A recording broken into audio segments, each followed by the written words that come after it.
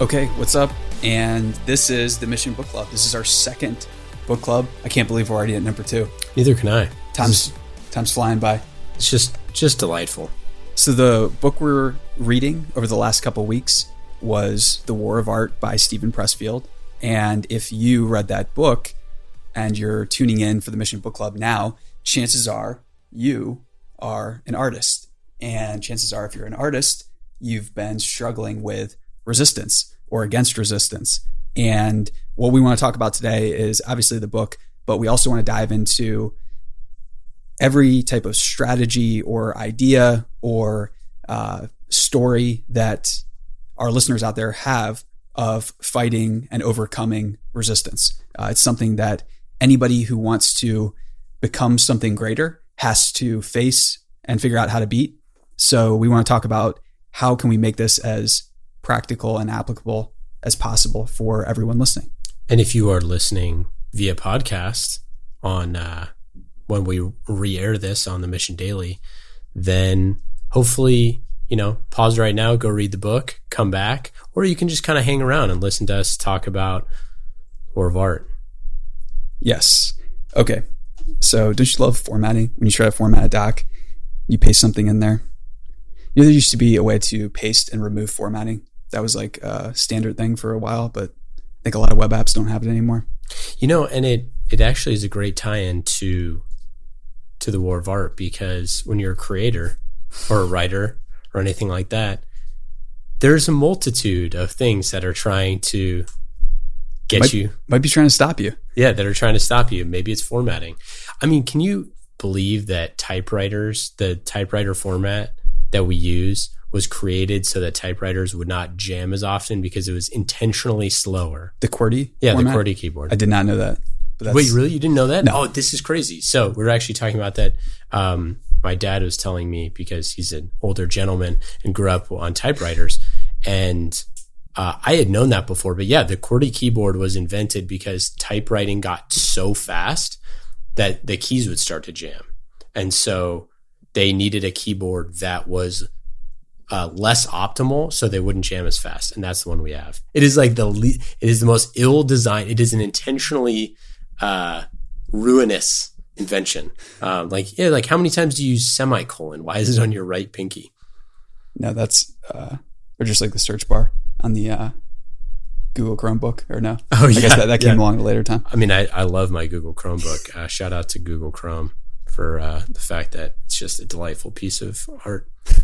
So, okay, more folks are joining and tuning in. So let's get into the meat of the episode. So resistance, this is Pressfield here. Resistance is the most toxic force on the planet. It is the root of more unhappiness than poverty, disease, and erectile dysfunction. I didn't think we would be saying erectile dysfunction this soon into the book club. Or the podcast. Or the podcast. But, you got it. There's a first for everything. And I'm glad I got that out of the way, saying that live on air.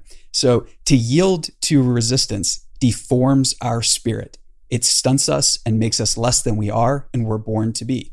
If you believe in God, and I do, Pressfield says he does here, you must declare resistance evil, for it prevents us from achieving the life God intended when he endowed each of us with our own unique genius.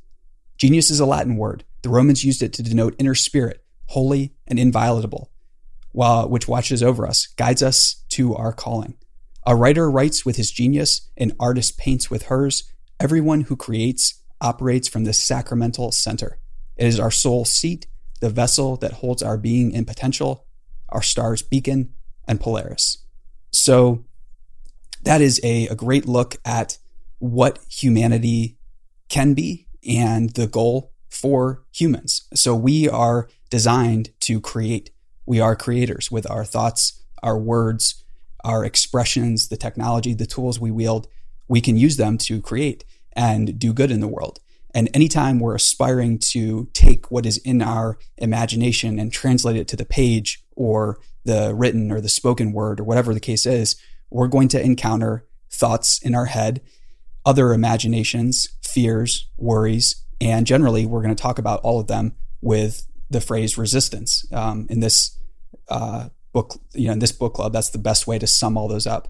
We could sum them up as the forces that try to stop us as evil forces, I don't know if it's helpful to view resistance as evil. I think that it's, there are always barriers in between what we want and, how to create it. And I think that, though, for this conversation, resistance is a great catch-all to just sum up everything that stands in our way. So give me the Cliff's Notes version of The War of Art, just to remind everyone of what it is. Give me like the 1-minute synopsis of like who Pressfield is, why he wrote this book, and what are the... So Stephen Pressfield was a little fly in the studio. Yeah, little friendly fly in the studio. And you'll notice too that the table is getting updated. Yeah, for those of you watching the video, for those of you listening on via podcast, just imagine a beautiful wooden table. We're making moves. So Stephen Pressfield was a struggling writer who throughout his 20s did a series of different odd jobs trying to make ends meet. I think even into his 30s, he was still struggling with trying to get something, anything published. So he moved out to LA, finally found a mentor type figure. And Pressfield basically is like all creators. He's trying to figure out how to monetize his creations, which is not easy. And a lot of people think that it's easier now. Maybe. I'm not so sure. But anyways, he's struggling. He moves to LA. He finds a mentor who is living, this guy is a professional writer who lives down the street from him in his RV, I think. And so in the mornings, Pressfield is going over to him and getting they're drinking coffee, they're BSing, they're talking about writing and everything like that.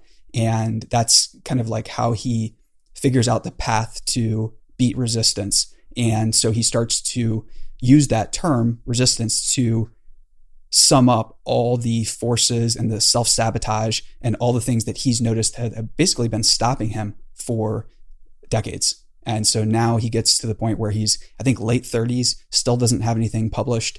And eventually when he was, I think, 40, he was able to sell basically like a B-type screenplay. And then he had a career in writing B-type screenplays for like action stars and, movies and things like that. So like the guy in, I think, Rocky, was it Rocky 5 or something? The Russian, or was that Rocky? Drago. Yeah, Rocky Drago. 4. Yeah, so I think that he did the screenplays for like a number of Drago's, like when he was going out on his own, his solo movie career. Yeah, exactly. Right?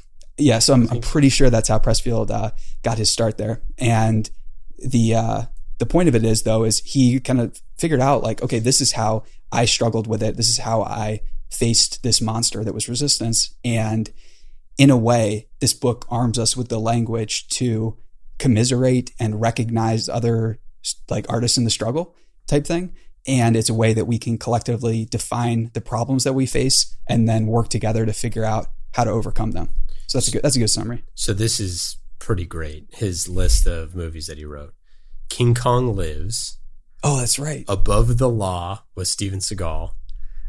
Free Jack, which I'd never heard of that movie. I'll check it out. I didn't know Jack was in jail. Army of One by Dolph Lundgren. Separate Lives, which it looks like, I'll look at that. And then The Legend of Bagger Vance. That's crazy. I didn't realize that. Yeah, I like his career a lot. And then he's done a number of fiction and historical fiction books. He has a real admiration for the military. So Pressfield was in the Marines. I did not know that. He did not, deploy or serve in a conflict or anything, but he got in, got out, and really respected the practice that the Marines and a lot of the service branches have of enduring uncertainty and struggle and just eating crap sandwiches. Like he's a big advocate of that for building character. Yeah. By the way, Separate Lives was James Belushi, Linda Hamilton, 1995. Ooh. That's so funny. So 95, was she coming off of T2 fame? Well, you know what's really interesting? Quick side note on people like this. The book Save the Cat, who's written by, which I forget his name off the top of my head.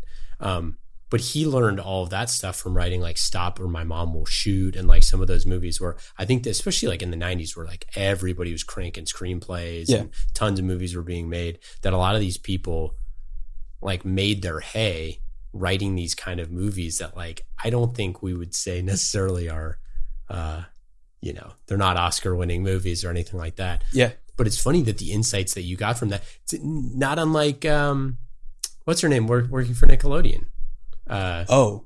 Susan Collins. Yeah, Sure. Yeah. Suzanne Collins, same sort of thing, who wrote. I think this is Hunger is Games. a great example because there are a lot of creators that ostensibly say they struggle with monetizing their creations, but Pressfield and Suzanne Collins and all these other writers and people who really broke through in a major way, there are commonalities in how they beat resistance. And it all starts with accepting money for your work. So Pressfield's second book is called Turning Pro, which is more of a little bit more of a tactical manual. It's like, okay, book 1 in The War of Art, we defined the problem, we defined resistance. And now book 2, let's get even more tactical with what we can do to overcome resistance. And I think what anyone out there that's listening can do to overcome resistance today is to accept money for your creative project and start to get real feedback. And I mean real feedback from someone who is paying you.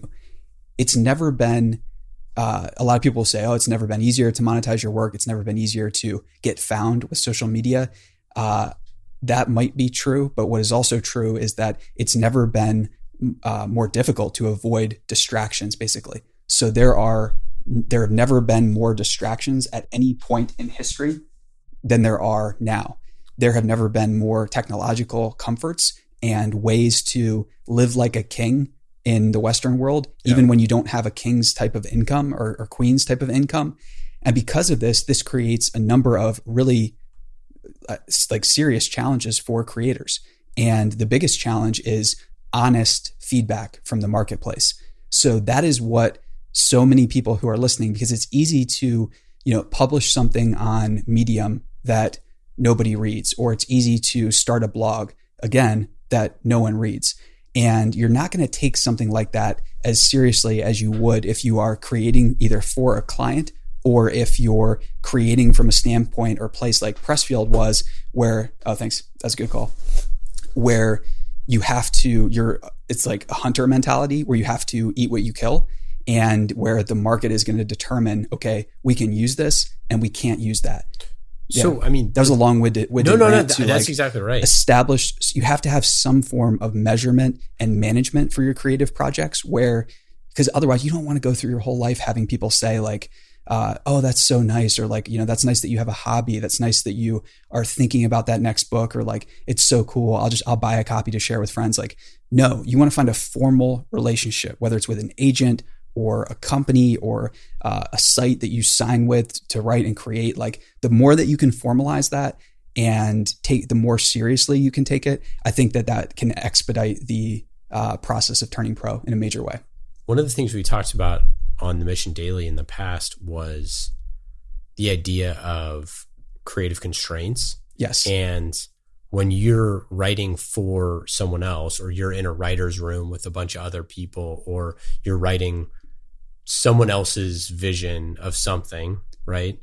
It's like, you kind of got to wade through the deep stuff a little bit. And it's easy to revolt at that. And it's way harder to, so you definitely don't want to get in the habit of submitting, because there are obviously horrible fates that people create miserable lives if they become too good at submitting, at finding like the right opportunity or the right time to ally with someone. So this is not a call to submit or roll over or to, just accept anything and not get paid what you're worth type thing.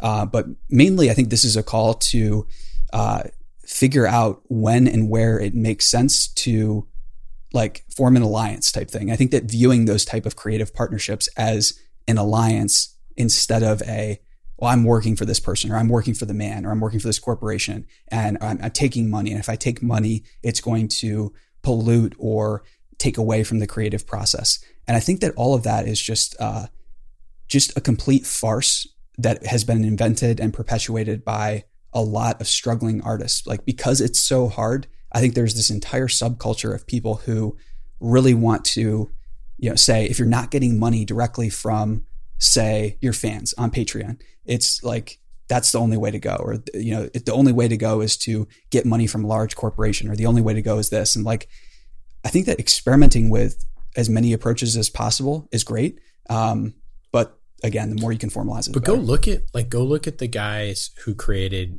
or Vince Gilligan who created Breaking Bad. Yeah. You think that, I mean, he hadn't, but you think that dude didn't wade through years and years and years and years of stuff to get to the point where he got the blank check.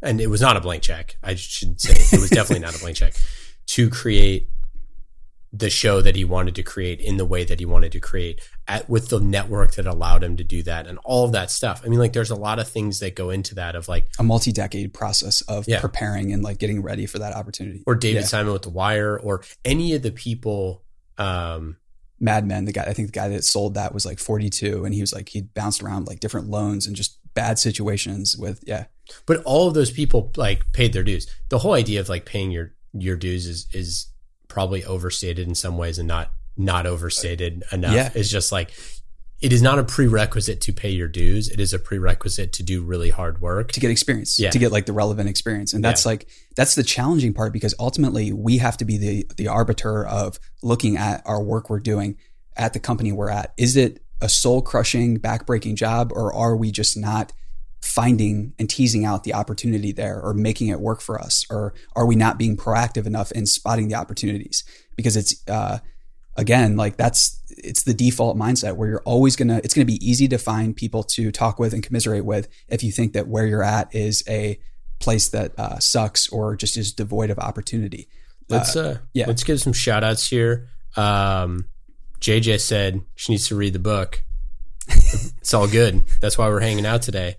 Hello to Carla, to Brittany, to Angela, Habib, to Michael. Angela said, "What's going on, wonderful people?" We just want to What's up, everyone? Yeah, I'm going through liking the comments. Thank you so much. Thanks for hanging out with us on a little Thursday evening or Thursday afternoon, or depending where you are in the world. Actually, I'll post that in the chat. Where is everybody?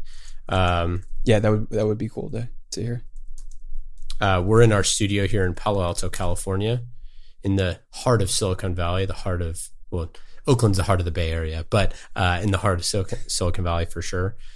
We wanted to do this book for a bunch of different reasons. The War of Art. Obviously, we're a media company. We write original works.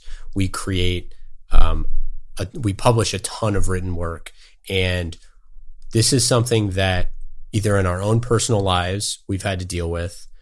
It's something that our writers have had to deal with. And it's something that anyone who's ever wanted to do a creative project like needs to read this book, right? So the struggle's real. Yeah, the struggle is real. And, Pressfield said, there is an enemy. You are the enemy. Resistance will kill you, right? So let's dive deep into the idea of resistance. And if anyone out there wants to post, Alabama from Stephanie. Nice. Friday morning in Australia from Kaori. I think I said that right. Hopefully. Angela's in California. Nice. We're in California, Angela. But let's dive into the idea of resistance. Sure. And I think, Chad, as a writer and as a creator and someone who started the mission as a writer, how you kind of take the lessons from Pressfield and use it in your everyday life. And then for all of our fans out there and our community here on our interwebs, if you have ways that you have seen resistance in your creative work, feel free to just post them in the chat. So I'm going to share just a personal feeling that I think a lot of people are going to be able to relate with. The biggest one of the things that really helped me to overcome a lot of my own resistance and problems and baggages that I was carrying with me that were stopping me from creating at the level that I wanted to create at was just the simple fact that I would forget how I felt after I created or wrote or did the work. I would always forget what that felt like until I was done, until I did it. It would be something that I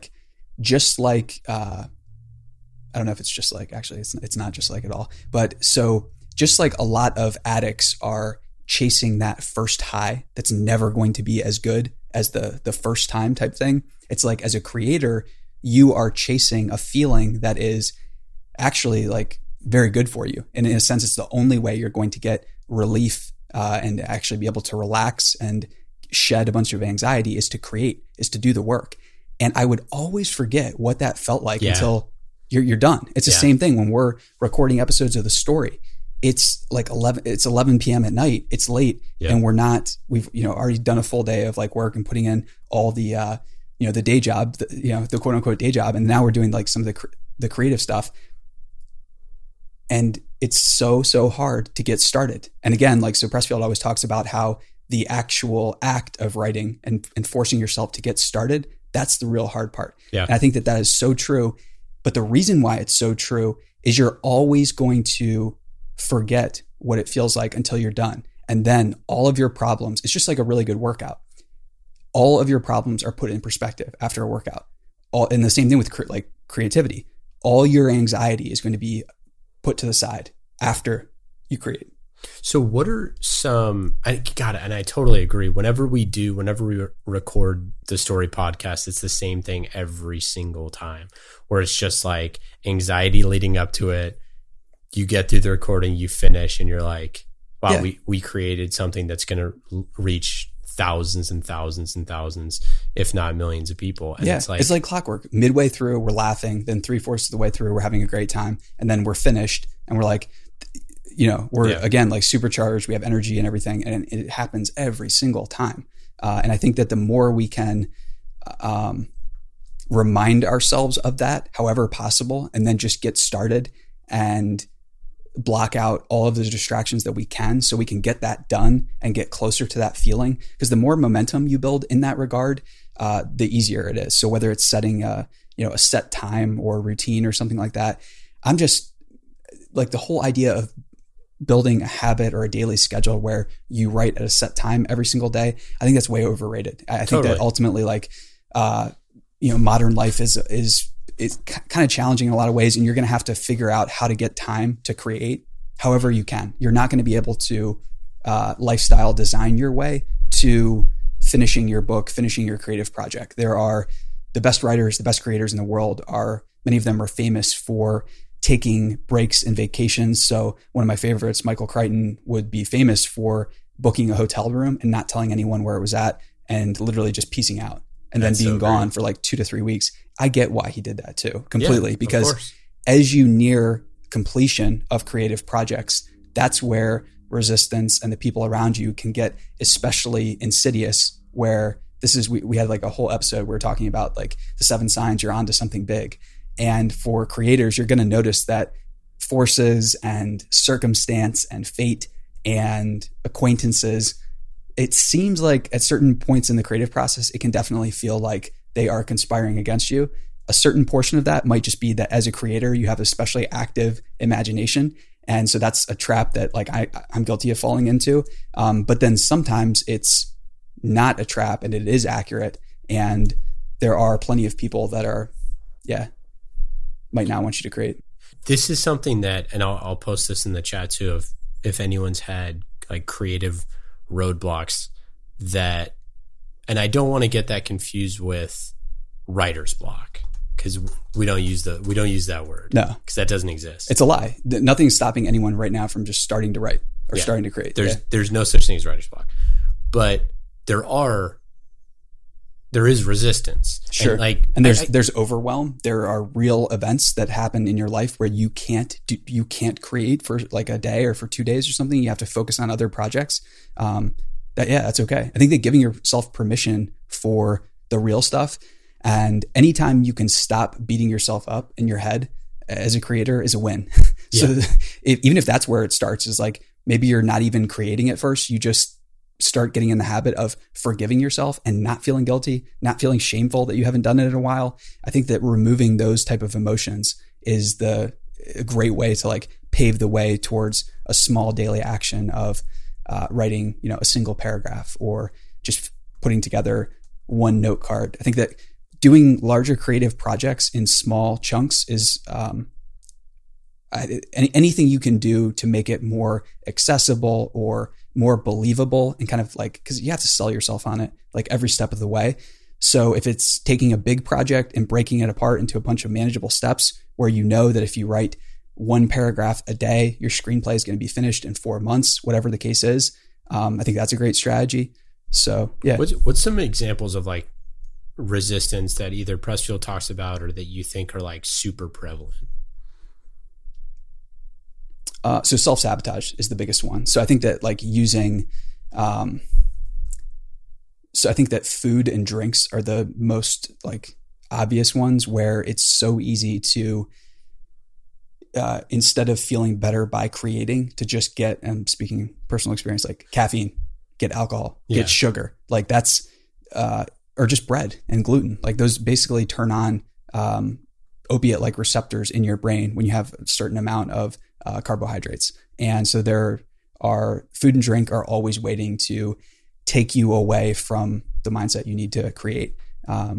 And of course you have to eat to live and, drink to live, and nothing's wrong with like celebrating. And sometimes like a glass of wine can be a great way to take out the internal critic and the, internal censorship and put some words to paper. But it can just as easily be an escape and an excuse from creating. So the things that you're consuming, food and liquids, like that's where most people do it. Yes. So I threw some of the other ones in there: procrastination, fear, arrogance, self-doubt, those things. I know for me personally, I think it's how sleepy I am at a given time is the thing that kills my creativity, like far and away. And then the other thing is, and this is what I think, this is just my thought. I think that people believe writer's block is when you're sitting on your couch or wherever it is that you do your writing and you just sit there and you space out and you don't know what to write. And I think for me, a lot of times that's because I'm not getting out into the world. And we talk about this in episode 1 of the Mission Daily about direct experiences. But I think a lot of times, and some of the things that are preventing people from having the ideas or from doing those things is just getting out and seeing the world. But at the same point is like, you can't just do that. If you want to actually create the work, you have to sit down and do it. And a lot of times, 90% of the time, you actually physically have to sit down and do it. So yeah, and you have to get clever too in terms of like tricking yourself, promising yourself a reward, or dangling a carrot. I think that that can feel people with a conscience. So artists are typically sensitive. If you're listening right now, you have some type of sensitivity left. You've managed to preserve, whether you want to call it your inner child, or you've managed to like save and protect that portion of yourself. And that's so valuable. You should like cherish that. That's an incredible accomplishment. That said though, I think you have to be really aware that in order to negotiate with that type of personality, you have to figure out the right things to reward yourself with for a small amount of creative effort, because it's literally that hard. You have to figure out like, okay, if I'm going to binge on this season or of this, or like go do this, I have to put in some type of work first, and then setting like an embarrassingly small way to get started. So a lot of people writers are famous for doing like one bad page a day, just because it gives them permission to get started. Oh, that's good. And it's like, it goes back to like researcher BJ Fogg from Stanford had the floss one tooth if you want to get started flossing. So just write one line, and then that's a great way to start. So just give yourself permission to do an embarrassingly small start. I like this one from Carla. She said, not starting a book idea because someone else wrote a book with a similar concept. Like that is so true. It's like, oh, it's already been done. It has not been done. Yeah. So, I mean, that's a great example. So, Carla, like I would just propose like, so what book is too similar to the book you want to write? And then what book do you want to write? So if you could share an idea about like, maybe like 1 or 2 sentences about the book you want to write. I think that I've definitely thought that many times. And typically though, when I, get better at defining it and then showing it to someone else, that's where you can get an outsider's perspective who is a little bit removed. And that type of feedback can be invaluable, because the person you show that to or you confide in can say, this is like night and day. Because as I think creatives, we can fall into a trap of thinking like, no, this is exactly like my work. But by the time your work is finished, it's going to be so different. And it's completely fine to start off doing something that is derivative. There are plenty of sites and companies and amazing creative careers that were started as fan fiction, that were started as there's just like these examples abound of people that got started writing like Twilight fan fiction, and now they're like a great, like they're doing their thing as a young adult author or writer. And well, because so it's easier to write, especially with fan fiction, is like you need a creative constraint, and it provides that. Exactly. And like the characters are there, the thought processes are there, and then you can just add in. So it's easier to be like, oh, I could write about that stuff. Yeah. You know, I think that, I think that that's great. And I think so, Carla, like a great example is to maybe get started creating a better version of that book. And then again, like we have the programs that education instilled in us to treat everything as like, oh my God, I'm gonna get in trouble for plagiarizing. Like I'm gonna get kicked out of school. I'm gonna get blah, blah, blah. Like there's a great movie, Finding Forrester, how the guy, he has everybody start with writing, basically copying his existing work to get started. Oh, that's cool. And then, it's a great Sean Connery movie. It's fantastic. I think I've seen the movie just back in another 90s movie. Maybe it's written by Pressfield. But I was going to say that another great example of this is Steve Blank wrote Four Steps to the Epiphany, and then Eric Ries wrote Lean Startup, and everyone was like, oh, that's kind of like Steve Blank's original idea. And it's like, it's a completely different work. And then you have books that came after that, like the book Traction.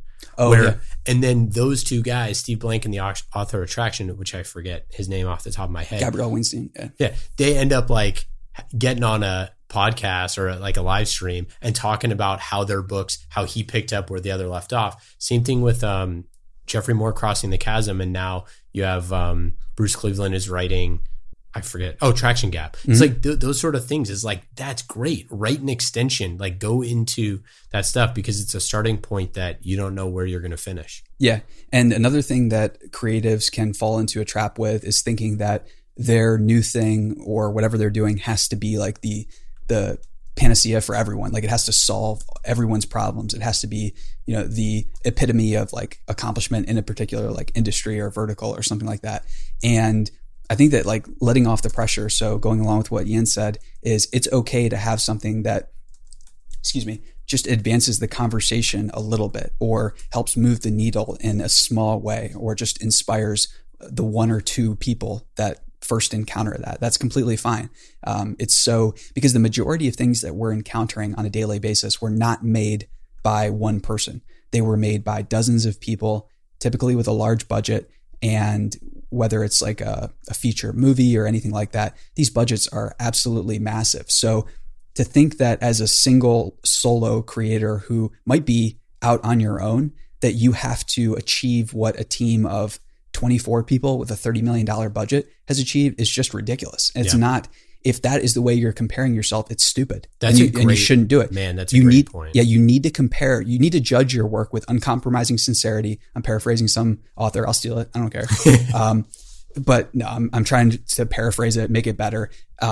But the point there is, if you are judging your work against other work and you're not factoring in all the variables, okay, this author has an agent and you're not reading the acknowledgement sections where they thank 40 people. Yeah, literally 40 human beings, half of which are editors. Yes. And like, so imagine what your work could be with the help of everyone there. It doesn't mean that where you work at now that you deserve it or that you're going to be able to get access to all these people, but it does mean that you can start to reverse engineer the process.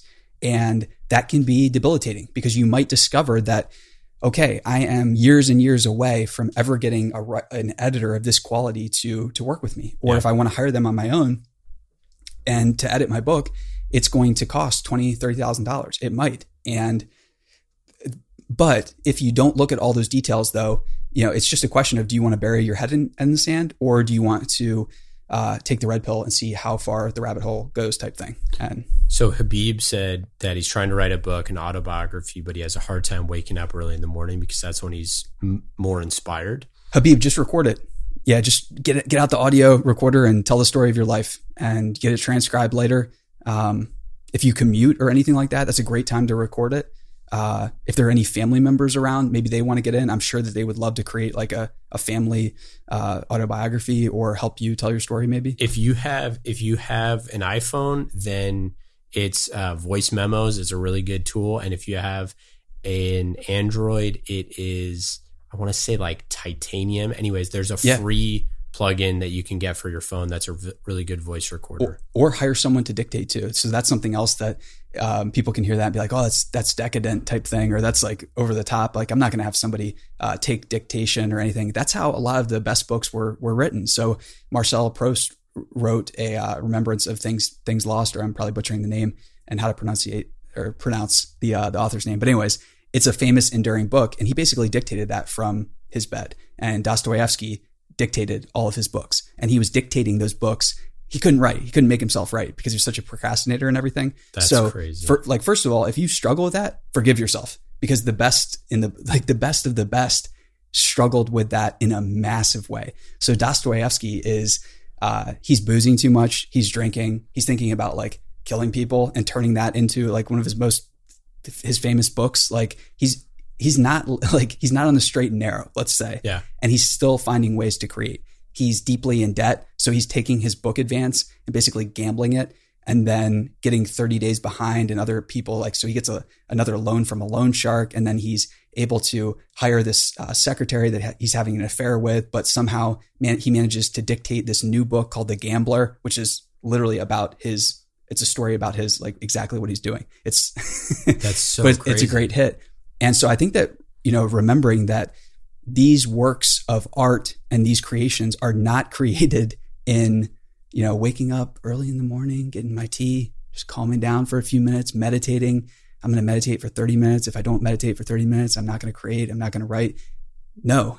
Yeah. It's okay. If the loan shark's after you, if you're dictating to someone who you're not sure how to pay, like, get wild with it. Like, but do the things. You're going to have to do the things in the real world to move the project forward and move you forward. And we don't advocate gambling or loan sharks. Yeah.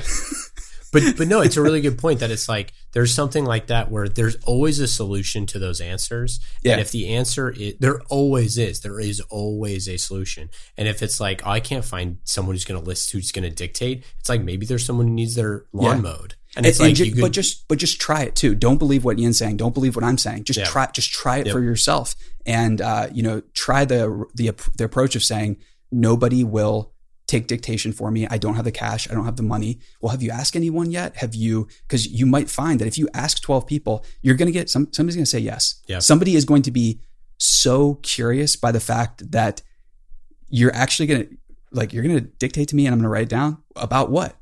Oh, it's a book I'm writing. Well, what's the book about? Like, they're going to start asking questions.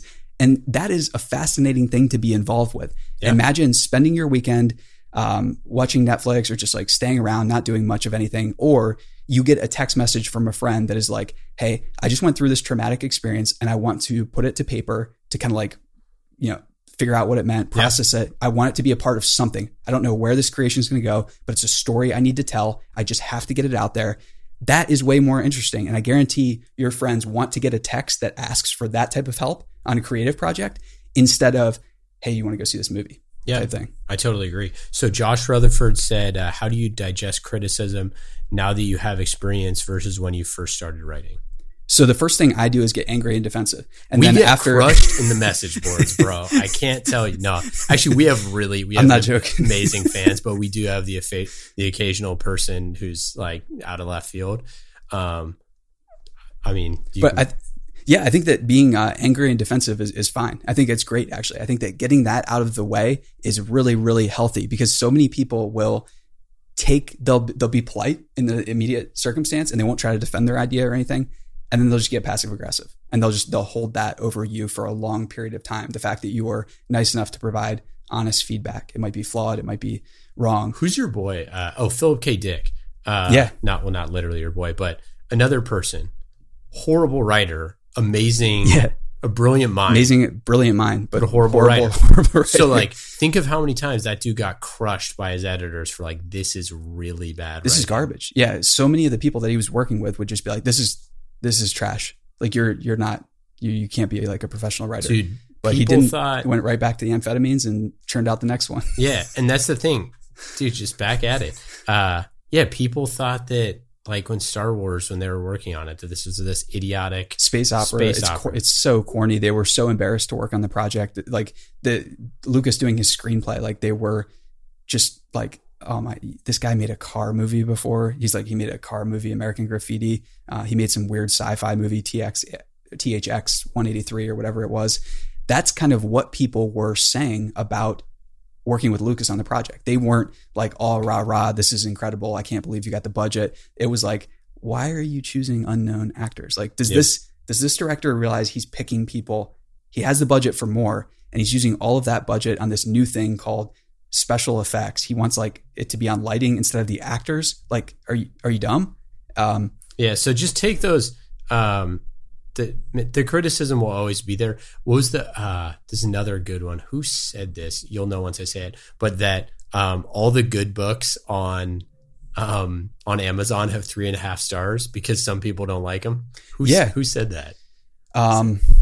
I think that's so when I filter books, it's you. I'm not afraid of 3-star books. And some of the most enduring books, and like, so a lot of the things that are on my bookshelf right now are like angry reviews, 2 stars, 3 stars. But that's okay. You can't expect a casual, like, books aren't for everyone. Yeah. Like, it's so silly that a book would have 10,000 reviews from just 10,000 random people who came across it, and that would be a measurement of how good the book is for you. So personalized recommendations aren't yet, they're pretty new, to say the least. I would say they don't even really exist. So yeah, it doesn't have to be great. Like, it can be 1 star. It can be 1-star things. And I think that so many people they have a very narrow idea of their reputation. And I say so many people, like myself included. Like, I lived under this like farce for years and years, where it's like, your reputation is so fragile that if you were to put out a book that was like half-baked or kind of nonsensical, it would destroy it. And there are different people that are saying like, oh, the best, a book is like a real liability, because what if somebody sees that? And if it's like not the best thing in the world, it's a liability and you shouldn't do it. And I just don't believe that at all. No. I think you should have the more creative projects out there that you are embarrassed about, the better. Because another like behind the scenes thing that the best creators in the world that I've met anyways, that all will share behind the scenes, but they will not bother trying to explain to everyone, because everyone else will kind of like either crush you or they don't want to hear this. They hate their work. They hate all of it. Yeah. They hate it when it's done. They hate it when they see it in the movie theater. It doesn't matter. It's never going to be good enough, but it is good enough for them to get through it. And then maybe there's like that one thing that they're proud of that they can like keep personally. But in general, there's going to be a lot of it that you just hate, but through that creative action, you're going to beat resistance, feel better, get that feeling that comes from after creating, and you'll be able to do you'll have enough strength to do the next thing. So Donald Sutherland, who played President Snow and has played a bunch of famous villains and all that stuff, he's never once watched one of his movies. He's just like, that's a great example. He's like, I did a great job. I loved all of those characters and I brought them to life. I don't need to see them on screen. Yeah. And I think something else too, because you told me about that before, and it was like, he didn't want to like ruin the experience because he had gone through the creative process of the movie, and the whole idea of the journey being the reward is so true. And the more that you can make the journey the reward for you and feel good about the creative process and make that the joy, the more you're going to have the right long-term mindset to accomplish whatever it is you want to accomplish. Agreed. So Kathleen said one of her problems is so many notes and ideas and not being organized and then getting totally overwhelmed. Even my outline is a nightmare. Kathleen, I'm right there with you. I have notes all over the place. We have a certifiable redwood forest. If we print out all of the Google Docs at the mission, we have hundreds of shows that we've outlined. We have, and they're coming down the pipe, but it's like we have so much stuff in the digital, in the interwebs, in the mission's Google Drive. I cannot even tell you. Notebooks full of it, but that's what you need. We roll back. Yeah. Hold on, quick thing on this. Kathleen, we roll back stories that were like, man, I'd love to do a story on this person. And we'll go back and like 6 months ago, we wrote like half of it already and then we stopped or whatever it is, or did an outline. Like you have to find your way through the chaos, and it's fine. I think it's just par for the course. I think it's a great credential. So having all of that around is proof of work. It doesn't mean that like the work or whatever project you choose to really focus in on is going to be perfect. But that the fact that you're surrounded by those notes and ideas and you're not organized, great. that is the chaos stage of creation where you need to generate all of those ideas. And you're already well along the path of creating something good, is just getting all of those things out there. The one example from nature that we've talked about before is nature is a ruthless monster, and for every 1,000 things it creates, it destroys 999 of them. 99.9% of species go extinct. So you have to have the mindset that I'm going to write 1,000 sentences and one is going to be good. But what if that sentence is, or that single thing, or that single step is like potentially immortal? Because that's what you're going for, and that's what the upside is. And I think that aspiring to create things that can outlive and outlast you, and that can combine with other creative works or other ideas, that's really exciting. So however you can channel those energies into one creative project or one outline that you get to completion, I think the better. But generally, like, that's the prerequisite, is having all that stuff. And another thing too there is put a placeholder. And Kathleen, you said, it's okay to write something that advances the conversation in some way is okay. Like, just put a placeholder. Like, if you can't think of a name of a character, just put placeholder. If you can't think of a city that they should be from, put a placeholder. Like, go back. Like, you could get to the 12th hour of your book, or the 23rd hour of writing your book, and have placeholders for every single city and every single person's name. Yeah. If you suck at thinking up names, and then just go on Reddit and like post like, hey, somebody make up a name, or that's something. what editors are for. That's what your team is. You have to find those people who can contribute in that way, because one of my favorite writers would just use generic names for all of his characters. And I found too, as we start to get more into fiction, that's the way you can speed through fiction, is you just leave. It's the same thing in business. Like, you don't have to pin down a name for each thing. People get hung up as like, oh, I have to have the perfect name or the perfect brand or the perfect this or that. No, there's tons of work that you can do around those ideas to just, keep moving forward. And as long as you can advance and move forward and not let the thing that you're creating stagnate, that's a really, really exciting thing. Well, a really quick, cool thing on that. So the old website, Bill Simmons' old website, Grantland, he hated the name Grantland, and one of the execs ended up choosing it, and everybody, was loved by everybody. Yeah. And then it's like, in retrospect, it's like now this like cult phenomenon about like the whole Grantland thing. And that was a major turning point in his career, where it was huge, right? And then so with The Ringer, they had this huge whiteboard of all these different names, and it was the ultimate like. Have you ever seen people who name their kids, where they're just like, I don't want to name my kid anything that of any of the a-holes that I've met in my life. So you're really just crossing names off. You're just putting names on paper and then being like, oh man, I hated, Blake in high school, or I hit whatever it is. But that's what they did with The Ringer. Is like The Ringer was the one that like had the domains that they wanted, and it was like good enough. But like, just think of like all the work that goes into creating a company. And then it's like, to get the name, it's like, we're just crossing stuff off a list. But it's like certain decisions. There are so many decisions that if you give yourself decision fatigue with expending the same amount of mental effort on every single one, you're never going to have the energy required to get the thing to the next stage. And the next stage might be an editor taking it seriously enough. The next stage might be getting somebody to take your dictation down and write it down, or whatever the case is. But so just figure out how to cut corners. And this is where, we've been indoctrinated to think that any type of laziness or figuring out how to get around work is a bad thing. It's a great thing. It's how new technologies get created.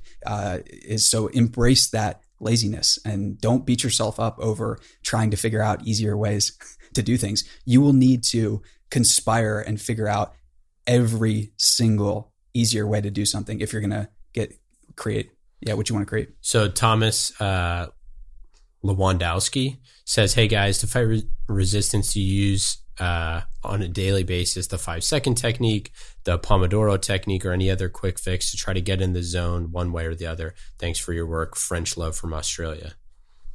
Right back at you, Thomas. Thanks for the comment.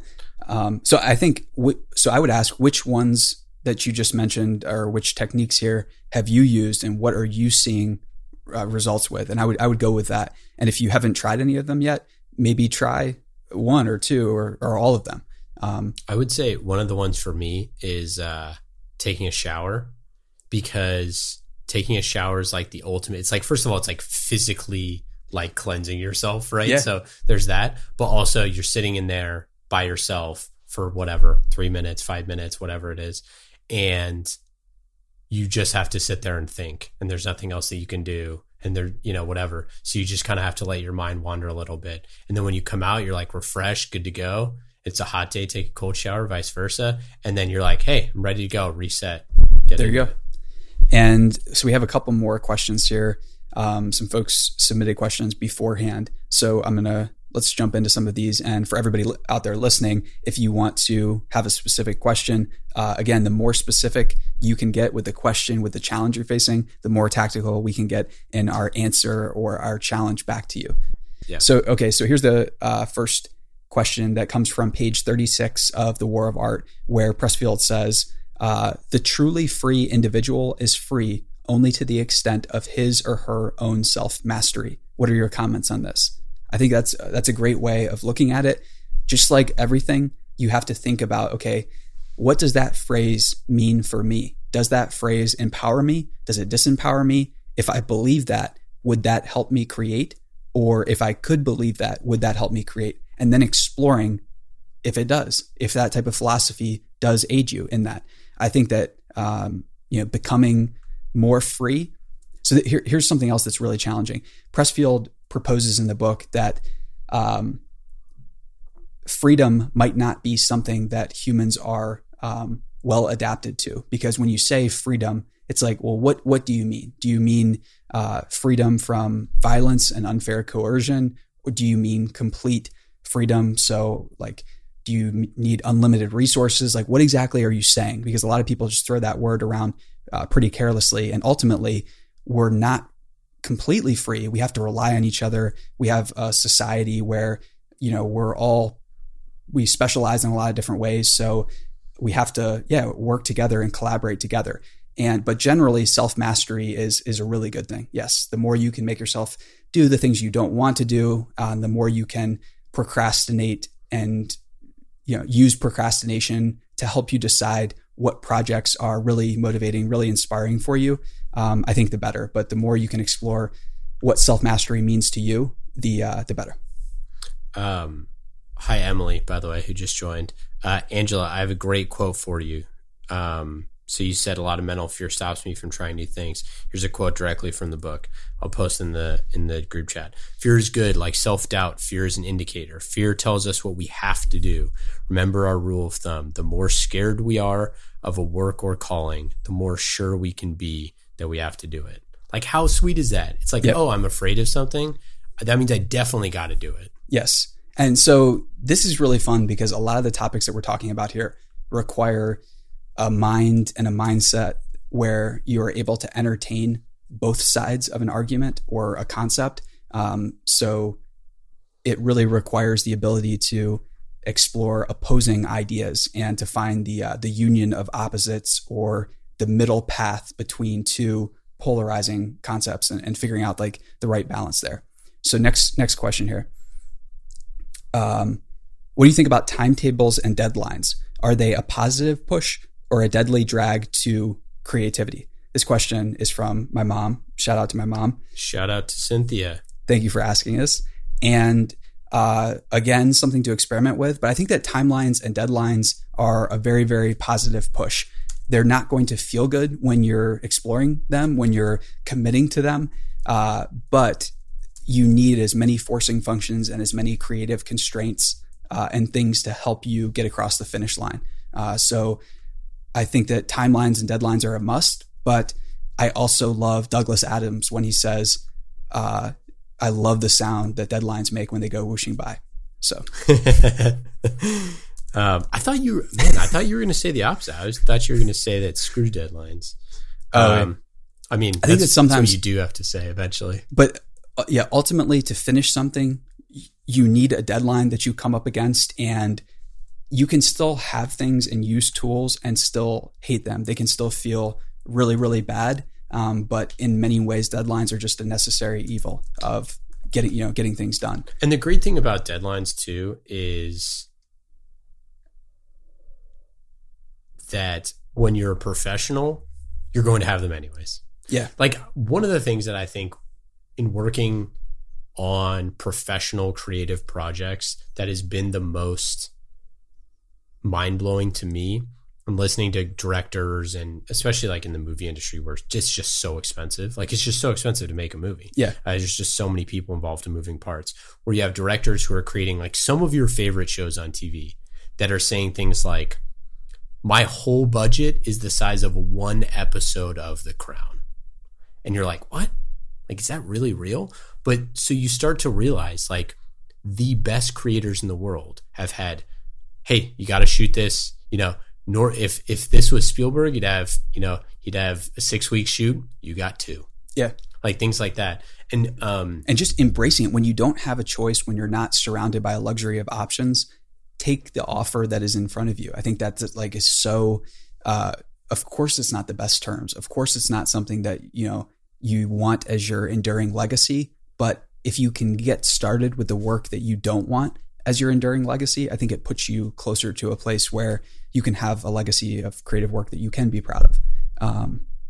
I just learned through the Facebook message that just came at me, if you just hit the share button, share now with friends, that your friends who might be interested in this topic can also learn all of this. So, if you're feeling frisky, go ahead and hit the share with friends button. Definitely. Yeah. So if you can share these live streams, it will help us do more book clubs. And I really would like to get to a cadence where we're doing one every 2 weeks, because there's so many books that internally we're going to read that I think that chipping away at them with the help of the book club would be with the help of the book club, a great idea. We need the whole squad. We do. So next question here. So Pressfield says that in Beating Resistance, that the number of pages written, that it's not the number of pages written or the quality that matters as much as overcoming resistance. Is that how you see it too? When do you start to count or consider quality and quantity? So I would only start counting and considering quality and quantity when there's a specific reason for, using them as a metric of like accomplishment or anything like that. So I wouldn't worry about using them unless you had a specific reason. But if you don't have a reason and you need a reason to do your creative work, then sure. Yeah. Set a word count, explore how it works when you set a word count of 500 words a day. How does that work versus 500 publishable words? And then maybe just experiment with the 2 of those there. Who was it who said that, sorry for this letter being so long, I didn't have enough time to write a shorter one? I don't remember, but I love that example too. It's it's another good reminder that it's really, really hard to polish things and cut off the half of it that isn't going to make the cut. I have a great comment for you from our very own Brian Searing. Brian, what's up? I break down the goals vision for where I'm heading in small steps. Just try to work on it every day. Yep. Break it apart into manageable chunks. And if you need some tips, just talk to Brian. He's the man. He is. So, okay. So I got one more question here. And I think this is a great question. And this illustrates a really important point. And then, anybody that's listening, if you have any more questions, please leave them in the comments of the live stream. We'll try to get to like 1 or 2 more before we call it quits. Here's the last one I'm going to read here. So Pressfield believes that we come into the world with a specific destiny, job, calling, profession, etc., to live out. What does this mean in light of the 10,000 hours of practice rule that says we can be anything if we put in enough quality practice time in? So basically that's like the 10,000 hours kind of idea, is like quality practice time. But so is the question there kind of like, if you spend 10,000 hours doing quality creative writing, are you going to be a good writer? Is that kind of like distilled? Yeah, I think that's a good way of looking at it. So it's kind of like a 2-part question. So it's important to examine the premise of any question. So Pressfield might believe that, and maybe he does. I'm not sure how he would articulate that. I think that any type of fatalistic thing where you believe that things are already preordained, that there's a specific calling, a destiny, a job, or a profession is toxic. You should avoid that like the plague. That is a leftover. So we get into important truth, I believe, that few people would agree with me on. It's okay, I'll just say it. So something worse than communism happened in America. And what do I mean by that? I mean that we have this weird world where adults typically watch children for any demonstrations of ability, and then they start suggesting to that child that they should be that thing forever. Yeah. Oh, you'll be this, you'll be that. And if you show any interest in creating or art, people try to peg that to a profession, a job, a calling, or anything like that. That can be helpful sometimes, but I think that a lot of ways and a lot of times it gets to be really, really overbearing, where now we're entering a new age of work and maybe even moving towards a golden age where people don't have to work quite so hard, and we can use things like machines and automation and technology for its original purposes, its original intent, which was to remove the work from the plate of humans, of us. And the thing about this is, like, again, try it out, but if it doesn't serve you, don't believe it. And I think that it's really, really limiting to think of yourself as, I need to have one profession. Yeah. Right? It's like if you're a doctor, or it's like, hey, I went to medical school and did all this sort of time. Or, if I'm, 6'9" and I've been a doctor for my whole life, I'm never going to be, oh wait, no, that actually happened. But like that's the Michael Crichton thing of just, he was doing one thing as a career and didn't even want anyone to know that he was an author. Yeah. Had to use fear of retribution. Had to use a pen name because he was so terrified of getting booted out of that illustrious profession. And J.K. Rowling used a pen name because she wanted to publish non-Harry Potter stuff. Like, after she was famous. Yeah. Like, this is, you get stovepipe whether it's actors or whether it's your whole life. Yeah. People will try to tell you that you are this, or you've only done this before, so you can't do that in the future. And the more you can fight back, this is such a strong point. I think people need to protest their uniqueness, their skills, and you need to defend that. Like, you need to actively defend what it is you want to do, because if you don't, culture will completely box you into one specific thing. And it's way easier for the people around you to just think of you as a one-dimensional android or robot. And it's like, you have to define yourself and figure out how to do that. And it's not easy. It's really, really hard. The children's books that I grew up reading, my mom would always read to me, were by Patricia Polacco. And she's a Bay Area, from the Bay. But I could be getting this slightly wrong, but I'm pretty sure she started writing like in her 70s or something like that, and became like a famous children's author, like Scholastic Award winner, all that sort of stuff. Like, where are those stories? And like, where are, it's more of a testament to the fact that like your book is not yet written, pardon the pun, until it is. And that's your call to do that. And you're the author, you're the final arbiter. You can cut scenes, you can leave things out. You don't have to hold on to everything. You don't have to, if you were an accountant before and you're done with that and you're already way past that into different things, you don't have to keep telling people that you were an accountant. Something else that gets people hung up is like where they went to school, or if they didn't go to school, because for some weird reason, you pay money to go around your whole life advertising, oh, I'm an alma mater of this school. Well, what if you weren't happy with that degree? What if you weren't happy with the past life? That's okay. You don't have to keep going around advertising that, you can just cut that off and just move on to the next thing and define yourself in a new way. So Carla said, if your taste buds change every 7 years, wouldn't your purpose or interest change at least every decade? Great point. Hell yeah. You're exactly right. Exactly right, Carla. Your body is telling you that you're changing. You're a different person. Also, shout out Eric, who just said howdy. What's up, Eric? What's up, Eric? Appreciate all the Twitter love. So second part of this question too, that I do want to dive into is, so what does this mean in light of the 10,000 hours of practice rule? So the 10,000 hours of practice rule was coined by Malcolm Gladwell, and he's talking about very specific domains of sports and then performance art. So like piano and things like that. Those are the type of things that he is analyzing. And those type of things are not very applicable to a lot of people, because being a professional athlete or a professional musician is quite limiting, especially when maybe some people aren't going to like this, but especially when different types of technologies and tools and auto-tune and things like that can help get us to the level of expert at record time. So what people are missing when a lot of this news comes out about, oh, AI is taking over, or AI is beat these players in this Dead on Arrival game, or Big Blue beats these chess masters. What people miss is there's typically like a follow-up story where people who are real technologists will come out and they'll conduct a study where chess amateurs use rudimentary software to beat grandmasters and beat the AI.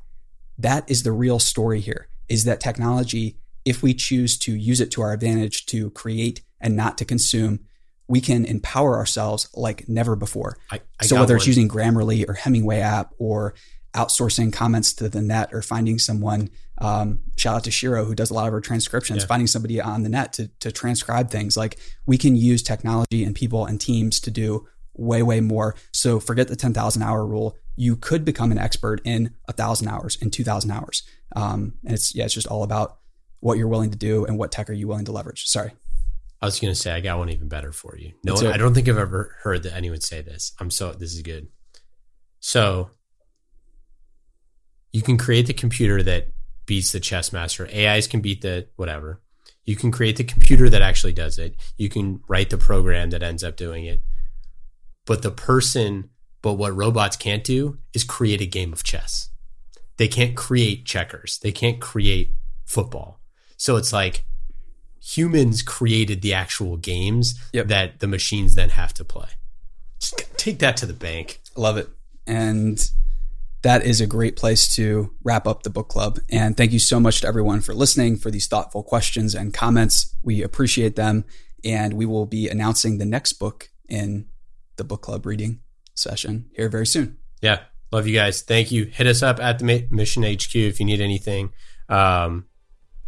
Eric said there's creativity in technology. That's exactly right. So, love it. Awesome, everyone. See you next time. Oh, and check out the Mission Daily. That's where this we'll post this as a podcast episode, and we got great stuff coming next week. Ooh, and a sweet interview. Oh, we do. We have a really, really good interview with the CEO of a publicly traded company to be named very shortly. Awesome. See you next time, everyone. See ya.